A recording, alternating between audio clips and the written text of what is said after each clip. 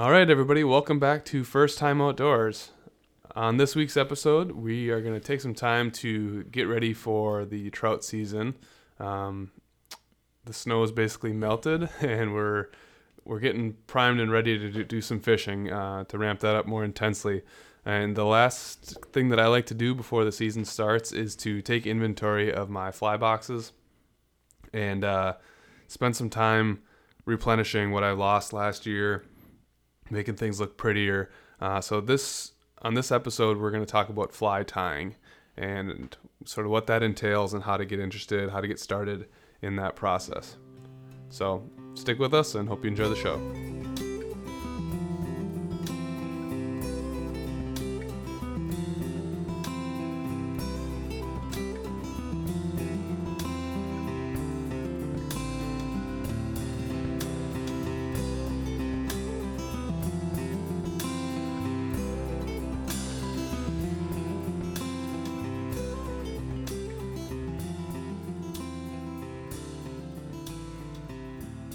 So I think we mentioned when we were with the brown trout and bridge beer guys that like fly fishing is a rabbit hole, just like a lot of other hobbies. And, you know, this episode I want to just preface by like you certainly do not have to get into fly tying to fly fish and enjoy fly fishing. But tying your own flies really does add an element of like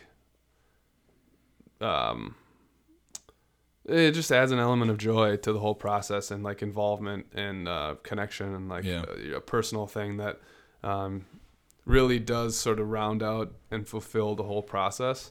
So I wanted to talk about that a little bit today, and there are some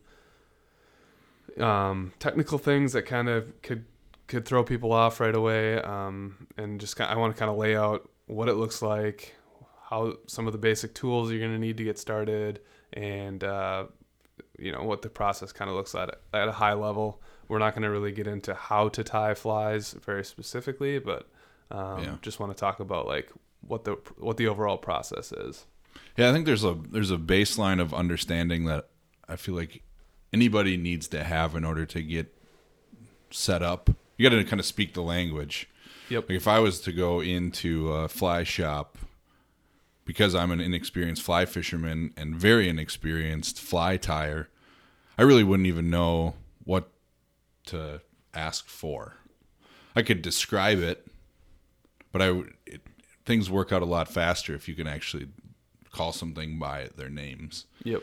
So I think my analogy to that is when I was teaching chemistry, if some student came up to me and we were doing a lab and was like, "Where's the like roundish glassware?" Yep. And I would intentionally, even though I kind of knew what they were talking about, like, I don't know what you mean. Like, what is the actual name of it?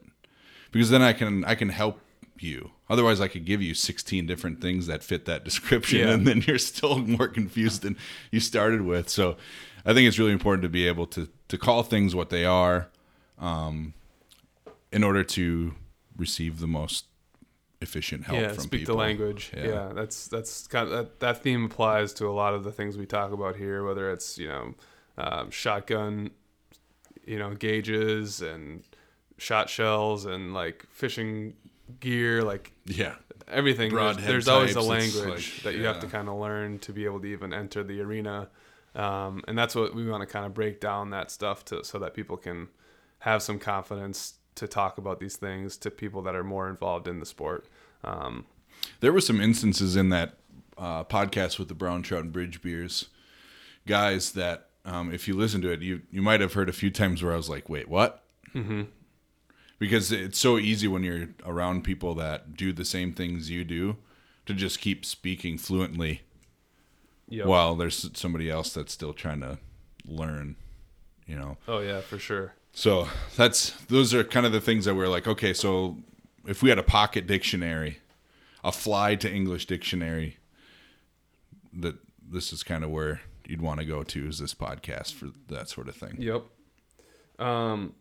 So that's perfect. Yeah. So I want to kind of just say from at the outset, some of biggest influencers, or where I learned the most on how to fly tie, is like through Tom Rosenbauer with Orvis. Mm-hmm. He's kind of a legend in the industry, and he's done put out a lot of great resources for how to fly, get into tying flies. He's got a book called the Orvis Fly Tying Guide that I have, and that's chock full of good information. A lot of kind of what I talk about today is sort of dovetails off of what Tom mentions in that book. He has a podcast himself called the Orvis Fly Fishing Guide Podcast. They do episodes on that show and go into more detail, like the nitty gritty. They kind of nerd out on all things trout fishing, but there's certain episodes on fly tying specifically. And probably the best resource that I have is on YouTube. There's a YouTube channel called Tight Line Video, and that guy produces just super high quality, close up tying videos. So at the outset, if you want to pull up that channel and kind of poke around, if you're listening to this and have any questions, like I would say go there, and just the way he simply shows you what to do, a lot of your questions will be answered from there. So anyway, with that, I think we should just get into sort of a high level, what you're trying to do when you're tying flies and some of the equipment that you need to get started. So when we talk about tying flies or making lures, which I'm sure we'll talk a little bit about. I might interject some of my experiences with tying musky lures and stuff. Yeah. This is certainly not exclusive to the fly tying or the trout fishing or fly tying community, but you're basically just trying to make your own lures, and you can use a variety of things. Most common are natural materials. Natural meaning bird feathers, deer hair, other furs and whatnot. Yeah, our friend Ben has tied flies out of his cat's whiskers in the past. Yep. I've got one with my dog hair. Haven't fished it yet though, but so those are all like the natural, and I'll go into more detail about that later, but like there's naturals and then there's synthetic things. So synthetics are going to be like tinsel, flashy, man-made things. So Tom Rosenbauer, there's a divide in the fly fishing community. Some people are purists and they only want to use certain materials, natural materials, and there's a fly called the mop fly, which is literally like those fibrous mops that you use to like a Swiffer. They look like these little cylinders. It's hard to describe on a podcast, I guess, but anyway, if like clipping a little piece off of a mop, that's all you do is you tie that to a hook, and it's like one of the most deadly flies. But like a lot of people hate that idea because it's supposed to represent something more beautiful or elegant, and it's like literally just a piece of yarn off of a mop catches fish.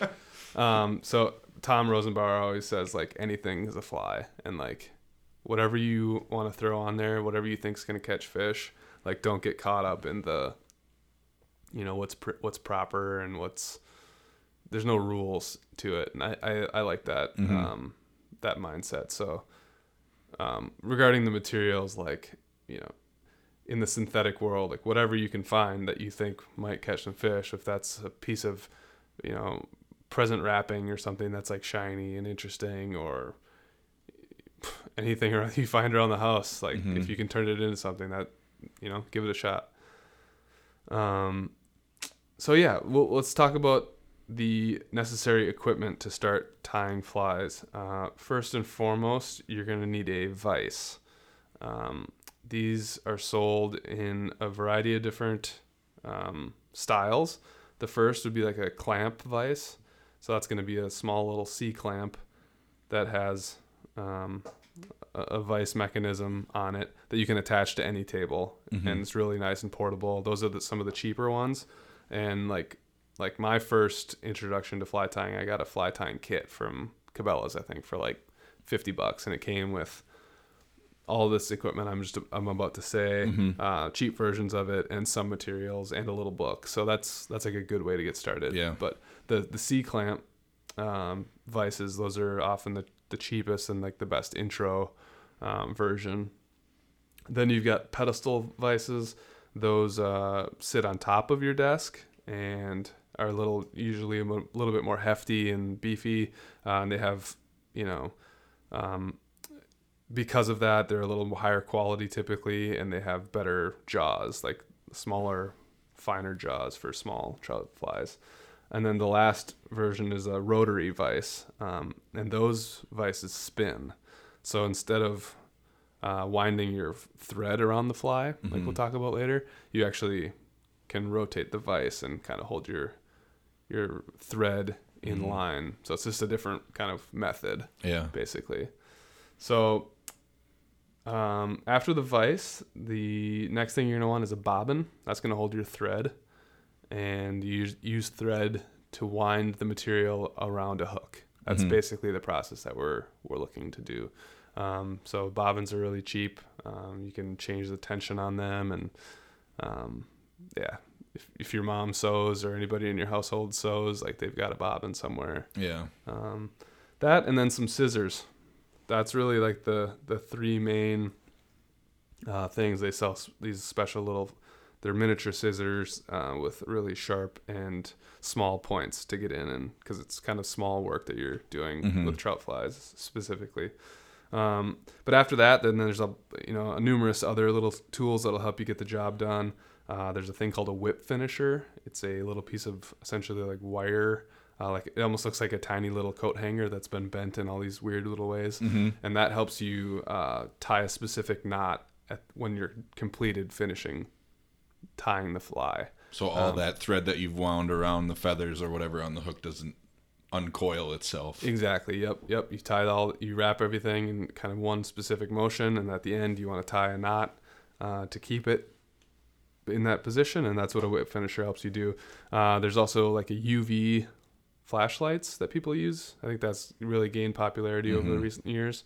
Loon Outdoors I think it's Loon Outdoors, or maybe just Loon. They're a company that makes a lot of these UV torches, and that has taken a lot of people are using that to do what we just talked about with the whip finish. They put on a little bit of UV glue that only cures when you shine a specific UV light on it. And it cures instantly. It cures it immediately, exactly. So you don't have to wait around for the glue to dry. And people, instead of doing whip finishing, they will even just put some UV glue on there, and it's good to go. It has a lot of applications, and they run the spectrum in terms of cost as well.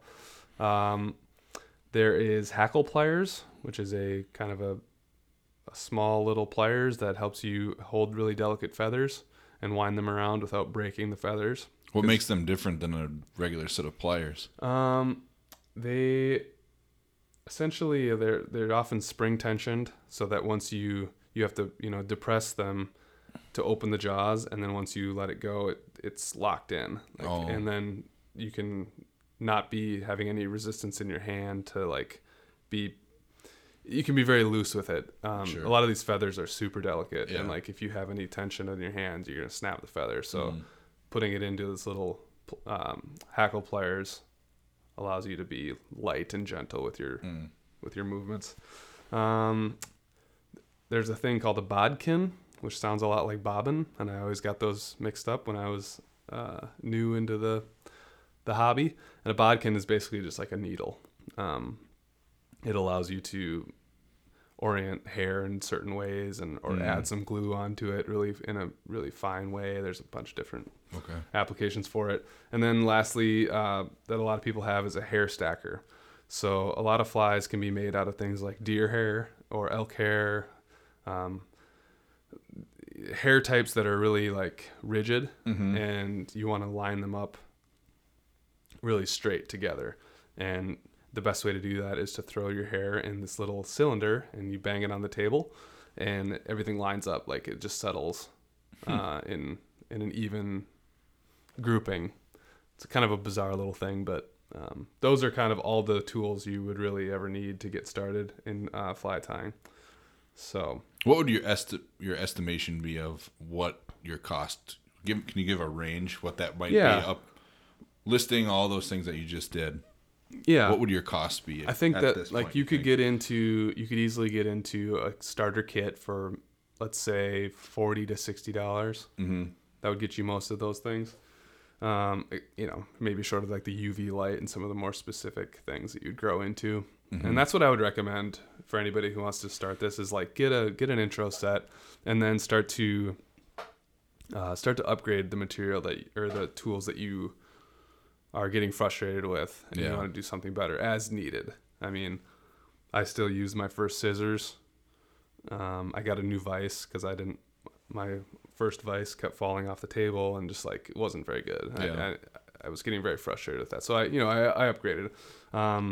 Those can get expensive. They can, push into the $100-$200 range.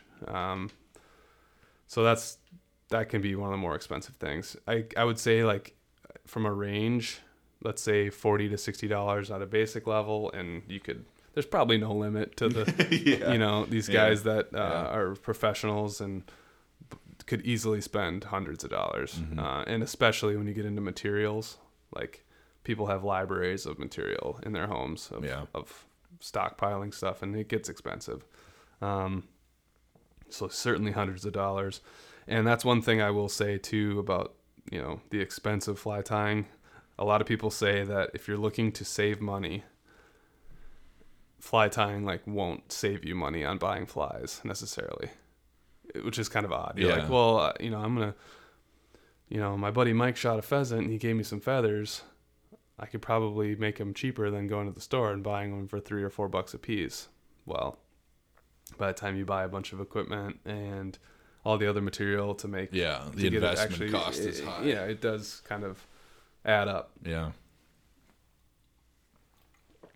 So that kind of is the start of the tools. Other really important things I think are good light, especially with fly tying, trout fly tying. Mm-hmm. Again, we're talking about very small flies and really delicate material. So having a really well lit space it's kind of a necessity. Yeah. Some people use magnifying glasses that they're large and they sit right between you and your vise. Mm-hmm. So it just magnifies everything. I've never done that, but I could see how people would get into it. Yeah. And then like good storage systems. We'll get into material here in a second, but there's a lot of materials, a lot of different types. And if you don't have some way to like organize that, things are going to get really messy, and you're probably going to always be looking for different things underneath little baggies of hair and beads and all sorts of things. And it's not going to be very enjoyable. So, I use some clear bins. I have a wooden box that I like to put a lot of things in, and then like, gallon Ziploc bags and different types of Ziploc bags to keep things separated. That helps and allows you to see things right away. Yeah. So those are a few tips and kind of just things to focus on as you get started with things. Try to keep your workbench clean. Like, stay ahead of keeping things clean because again, everything is so delicate that and small and just whatever. Things get messy really quickly. Yeah, and I would imagine the last thing you want to have happen is like you drop your very small hook and you've got a pile of hair and feathers that you're trying to find the hook in. Yeah. You don't want a hook gone missing later on. Yeah. Finding it in ways you wish you wouldn't have. I've definitely lost a couple small hooks in the carpet, like underneath my bench over the years. Yeah. Whoops. Well, I'm never going to find that again. Yeah. So like, do you have any questions about sort of what we've talked about? Anything that sounds confusing or like something that a listener might not understand out of those things? Well, it sounds to me that most of the upfront cost is like the tools, and a lot of the materials you can kind of forage for, or like scavenge for. Yeah. I've seen some people that have used like pieces of like pop bottles and foam, like from like egg carton foam. Yep. Maybe that somebody had thrown out. Corks, things like that. So if you were making flies, where do you find the material or where do you buy the material that you aren't finding, like in your yard or in your recycling bin? Yeah, so I mean, I go to my local fly shop, Bob Mitchell's Fly Shop. They carry a lot of great things. There's a couple other good ones in the Twin Cities area. The Fly Angler is up in Blaine. Mm-hmm. They carry a lot of things. Mend Provisions carries a bunch of things as well. So that, certainly start with your local business owners, but then also, big shops like Cabela's, Bass Pro Shops. Every big retailer has a small fly section. So that's where I typically go find things. But I do really like, there are certain things that you're going to need to go buy. You're going to need to buy thread. Yeah. I would typically recommend, it's easy to go get a bunch of different colors. Yeah. And that's something, we can talk about. Does it have to be like specific for fly tying, or could you just go to like Joann Fabrics and buy thread? You could, but again, trout flies are so small that the size diameter of the thread that you're going to get at a place like Joann Fabrics is going to be a lot thicker. Mm-hmm. You want like brittle maybe, and so fly tying thread is like often really flat and silky, and you can kind of flatten it out a bit, I guess would be a way to describe it. Mm-hmm. And you want to use like the lightest thread that you can that's still going to hold as you wind it and kind of pull down tightly on it.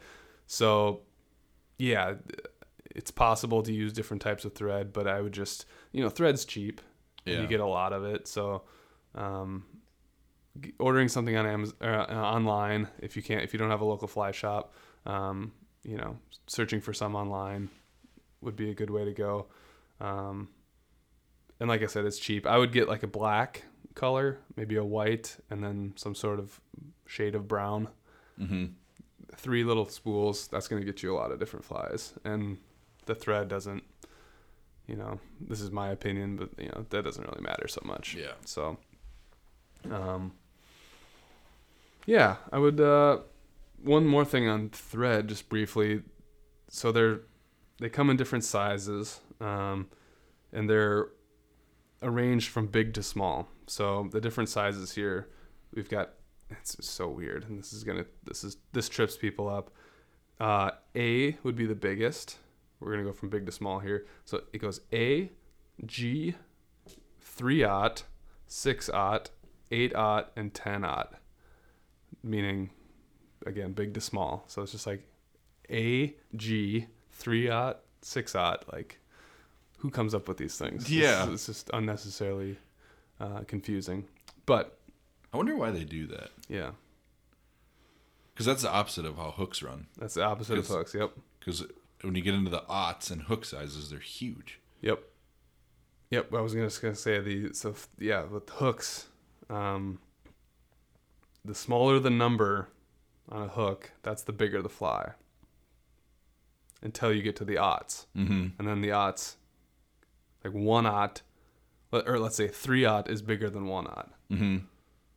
So, relative to trout fishing, I mean, hooks basically go up to size 28. That's the smallest hook out there, size 28. That's absolutely tiny. Like, I don't even know how. Like, it's like a millimeter long. It's just tiny. A reasonable range for trout fishing is probably, let's say, a size 8 or 10 would be like a size of like a grasshopper, maybe a small grasshopper, and a size 22 would be like a really small midge, or that's a reasonable range of like good food for trout. I would say if you want to get some hooks out the gate and you don't want to buy a whole lot, get size 14 and 16. So once again, let me just make sure I understand this correctly, because I only, as a muskie fisherman, dwell in the land of the aughts for hook sizes. So what you're saying is 28 is the smallest in hook size, and as you get closer to 0, they get bigger? they get bigger. It's the And opposite. then once you hit the aughts, Yes. as that number gets larger, the hook gets bigger. Yes. Again. So it's almost like a 0, and then like the numbers that are not aught are like negatives almost. Like Yeah. the further you get away from 0, the smaller they get. And the further you get from 0 on the aughts, the bigger they get. Yes. Yeah, that is super confusing. Yep. Believe me, it took me longer than I would have liked to like get that in my head. But yeah, just focus on dealing with a range here of like, let's even widen it slightly. Say that, 12 or 14 to size 20. Like if you want to fish for trout, stick in that range. That's a great range to stick to. So yeah, that and then the thread. Those are just two weird measuring systems that I wanted to talk about here, because I know that's going to trip people up. And I would say for thread, I would say 6/0 and 8/0 would be like the best thread sizes for trout fishing. Again, if you want to tie bass flies or musky flies, you could certainly tie with a thicker thread because you're dealing with thicker material. You're going to need more force to wind it down. And frankly, it doesn't really matter as much because the hooks are so much larger. Like you're not going to see the thread. It's not as prominent. Whereas if you're trying to tie on a size 22 little nymph hook, like using the wrong size thread is going to completely make the proportions of your fly seem odd. I see. Yeah. It needs to be kind of in line with what you're doing. So after hooks and thread, you're going to need some materials. And as I said before, there's kind of two categories of material. There's probably more if you want to get into like foraging for other, bizarre type items that wouldn't have this qualification, but you're mostly dealing with natural and synthetic materials. And I'm just going to kind of list and describe some of the main natural materials that I use. The most common and versatile, in my opinion, is like pheasant tail. So when I say that, I'm not talking about the whole pheasant's tail, just one feather from the grouping of the pheasant tail feathers. And one feather can tie you probably 20 flies at least. Wow. You're breaking off small little groupings of each of the pieces of the feather, and you're wrapping that in, and you can tie flies just with the pheasant tail and thread. So it's a super versatile material. It's used in a lot of things. Some of the most classic and well tried and true flies are made with pheasant tails.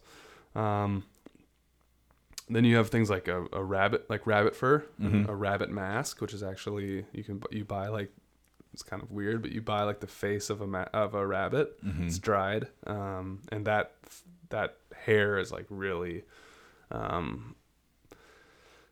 it's one of my favorite materials. It looks really buggy when you put it on the fly.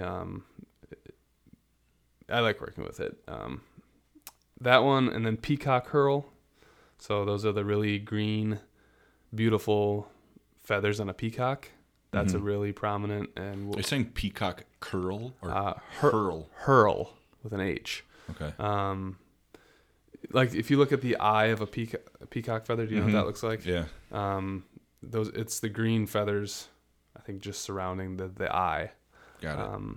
Those are used to kind of mimic the thorax of a bug, which we won't get into like the Bug anatomy. But that's their most prominent use, and again, definitely get some of that in your box. And then dubbing, is in the natural sense, it's different types of fur, like under fur and guard hairs, which are two different types of fur on an animal that you often blend up in like a coffee grinder, or you buy it manufactured, and it's basically like you're kind of creating, for lack of a better word, like your own buggy yarn. And you put that stuff on the thread, and it winds up to make like a, like a hairy body, Yeah. essentially, for this animal. So I've seen For you do the this bug. in the past, and so what you're doing is like putting that dubbing between your fingers and your thumb and just rolling it around that thread, Yes. and then it kind of gets stuck on the thread, and then you wind the thread with that dubbing around the a hook. good way to right? describe it. Yep. It's so you're making what people call like a dubbing noodle. So you take this hair, this fur that's blended up, and yeah, you rub it between your thumb and pointer finger on the thread, and it, like you just said, it wraps around the thread. It makes the thread thick and hairy, like with this hair, and that then you wind around the hook and build up the body, which then you will oftentimes overlay with other materials and kind of cover it up, and it creates like the foundation of a lot of these bugs. Like their main body system is often made out of dubbing, and you can get, like I said, both natural and synthetic versions of that. They sell them in these cool little boxes with a bunch of different colors and stuff, or you can make your own. I'm kind of getting into making some of my own with some different furs that I have lying around. Dubbing is really essential. Then you've got kind of a different natural material. We get into like bucktail. So this is like literally whitetail tails. Those are really good for bigger flies like bass bugs and anything like in the lake. Oftentimes muskies. You know, you can make some really awesome musky flies with bucktail, as you know. Yeah. Elk hair, any of the sort of ungulate hairs work. And then hackles are really like foundational material for tying trout flies. And a hackle is the feathers on a chicken neck, like a rooster's neck. Yeah. Those are the really pretty feathers on a rooster neck, and those are made to tie dry flies, which we talked about on the episode with the brown trout and bridge beers guys. Dry flies are the ones that sit on top of the water, and the hackles, the way that you wind them around the hook, that allows that fly to float. It creates more surface area and helps it float. So those get expensive. Like one nice hackle could be like $60. So, but it's kind of an investment where like you're only using one tiny little feather. You probably get a couple hundred feathers from it. So one of the things that's becoming more and more common these days is people owning chickens. And we've done that in the past when it comes time to like do a little butchering, is asking for some of the feathers. Yep. My brother Derek did that, and he came home with just bags and Yeah, I think I got a bag of that once. Yeah. So make friends with chicken owners. Yeah. Chicken. What do you call somebody that owns a chicken? Farmer? A chicken tender. There you go. I don't know, somebody that tends chickens. Or if you own them, and you've got some at your disposal, give them to. It's a quick way to make friends at fly tying nights at local breweries and stuff like that. Is bring materials. Yeah, I like that idea. And so basically, a lot of the bird species have different varieties of feathers you could use. I mean, bird feathers are like a classic and awesome an awesome material to use. Marabou is one of the feathers that you may hear that word. Yeah. Marabou. Those are real soft, sort of downy feathers that are used they have a really great action in the water. Does it come off a turkey? Yeah. Marabou? Yeah, I think it's like the underside of the wing, I believe. So yeah, that's a good little rundown of like a lot of the natural materials. Then we got synthetic materials, and a lot of these are like, well, it could be anything man-made essentially, but a lot of the things you see in the fly tying shops are chenille, which is like it almost looks like pipe cleaner. Like it's got a wire with like buggy, like interesting fuzz all around it. Chenille is used. Tinsel, a variety of different like small gauge wires, like brass wire or gold wire. And these things you use to sort of segment the body on a fly to make it look like a bug's body. Again, synthetic dubbing. Beads. I was just yep. A lot of the heads of flies that you tie are weighted, and they use beads to do that. Or there's special products like eyes that look like eyes for like minnow type patterns. Variety of different weights, cones, these different things to put on the front of the fly, and then lead wrapping or lead free wrapping, which I would advocate for. Basically just helps you wrap the lead free product around the hook before you put any other materials on it, so it helps that go more friction. Well, it helps surface. It helps it go like if these would be flies that you're fishing below the water. I see. And so you want to put some lead on them because sometimes you're fishing in a hole that's 10 feet deep and your fly will never have a chance to get down toward the bottom of the stream without some of this lead-free material. So yeah, that's kind of a rundown. I mean, it's really like we talked about. It's like you could use a lot of things. Whatever you can put on a hook with some thread. Could be fly tying material. The thing that I've been thinking about a lot since you've been talking about materials and all these different types of feathers is going into a fly shop and looking at the wall and seeing just like shelves and shelves versus of different types of hair and feathers and stuff, and that is overwhelming to me. Yeah, like, what are the ones that I need? Which I appreciate that you broke that down so I can, not get so lost in all the different colors and patterns and species of animals and stuff. So, and I think it's kind of like when you get into any hobby, but like think about it like building out a workshop or something. You're not going to go get all of the material and all of the tools on day one. Like that's not sustainable for most people. Yeah. You're going to go get yourself a hammer when to hang a picture on the wall because that's what you have the need for. And then you're going to go get a handsaw and then you're going to start building things out. Materials is the best way to do that.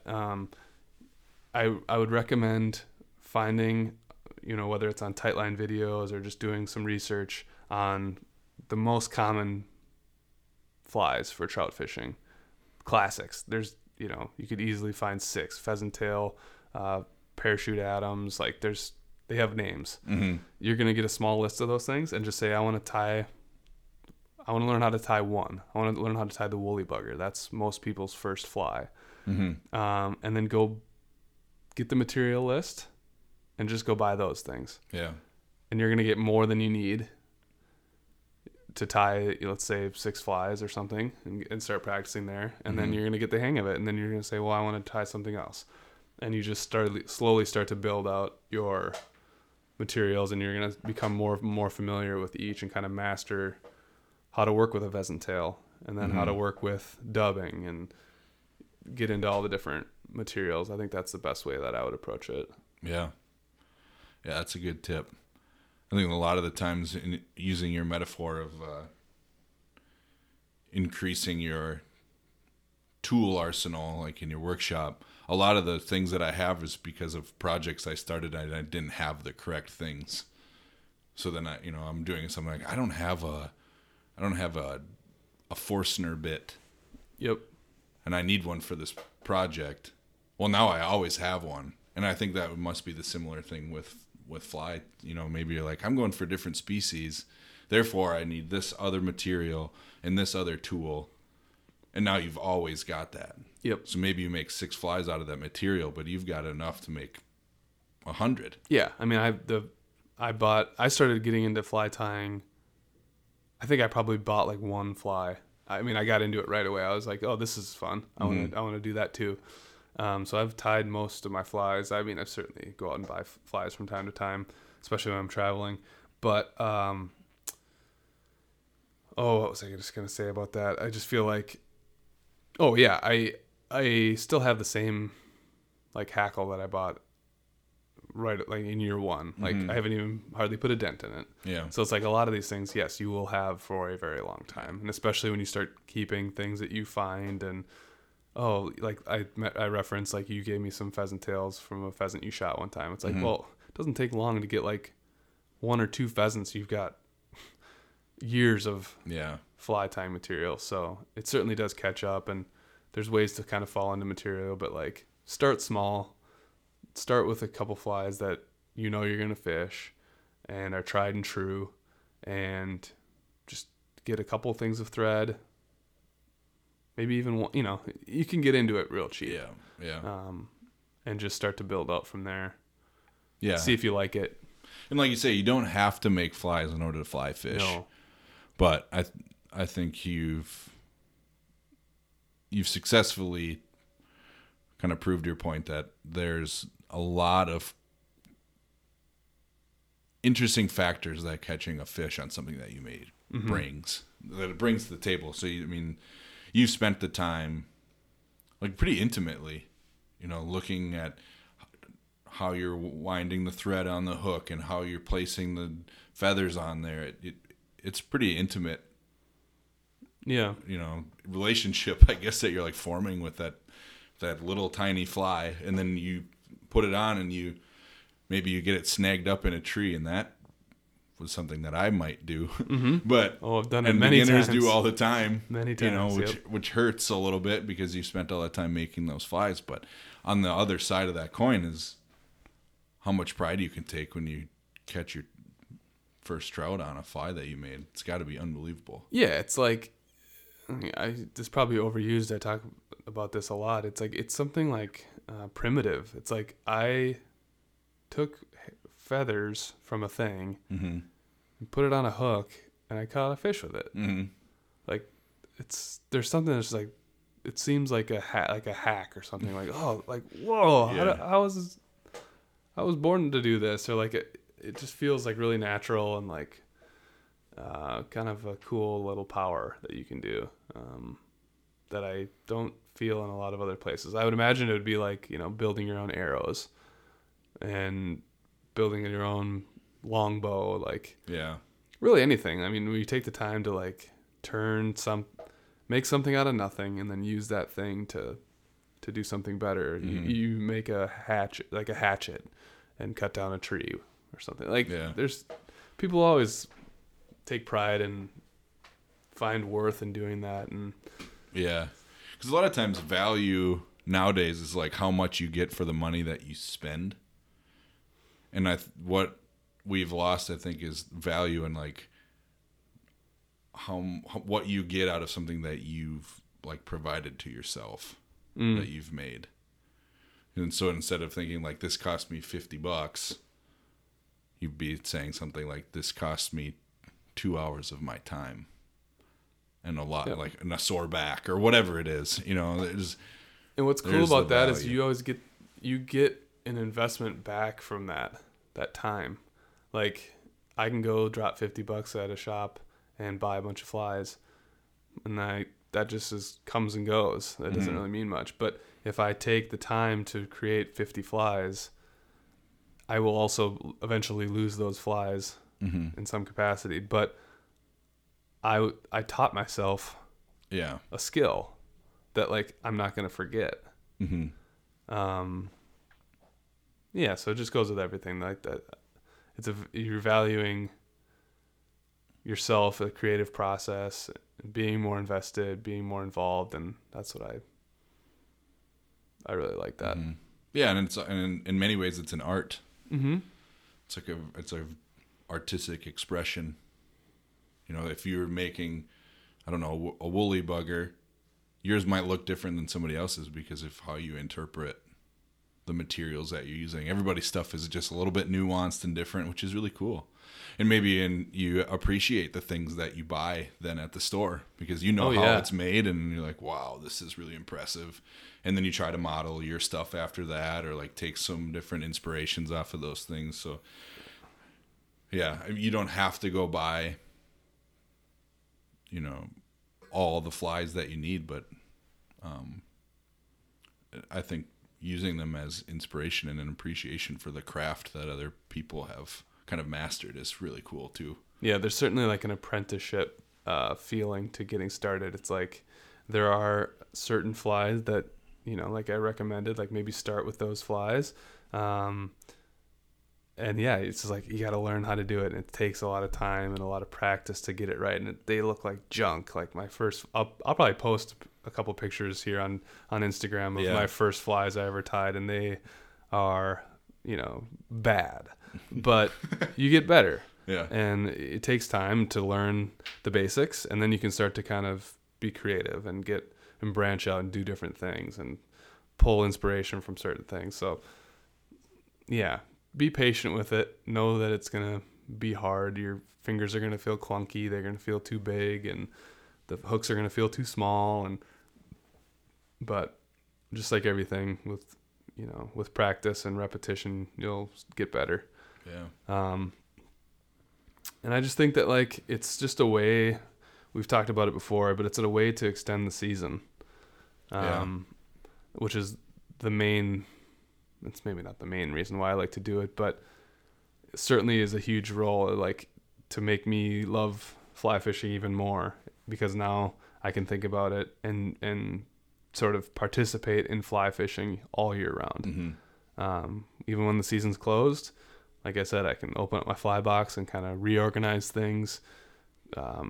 Maybe throw out the ones that were all tattered and beat up from last season, and start tying new things and start thinking about what's going to catch fish. What are my goals for the next year? How do I want to like change things up? Yeah. Just be thinking about it more. Mm-hmm. Not unlike shooting our bows in the off season, where you're thinking about the season. Yeah. When you're not in it. That's what I really love about tying. So yeah, and if any of our listeners are, I know that a lot of you have probably got experience with tying flies and stuff, and like I said before, it's cool to get inspired by the work of others. So post that stuff on Instagram and tag us in it, or send us a message with some pictures of some stuff that you've made.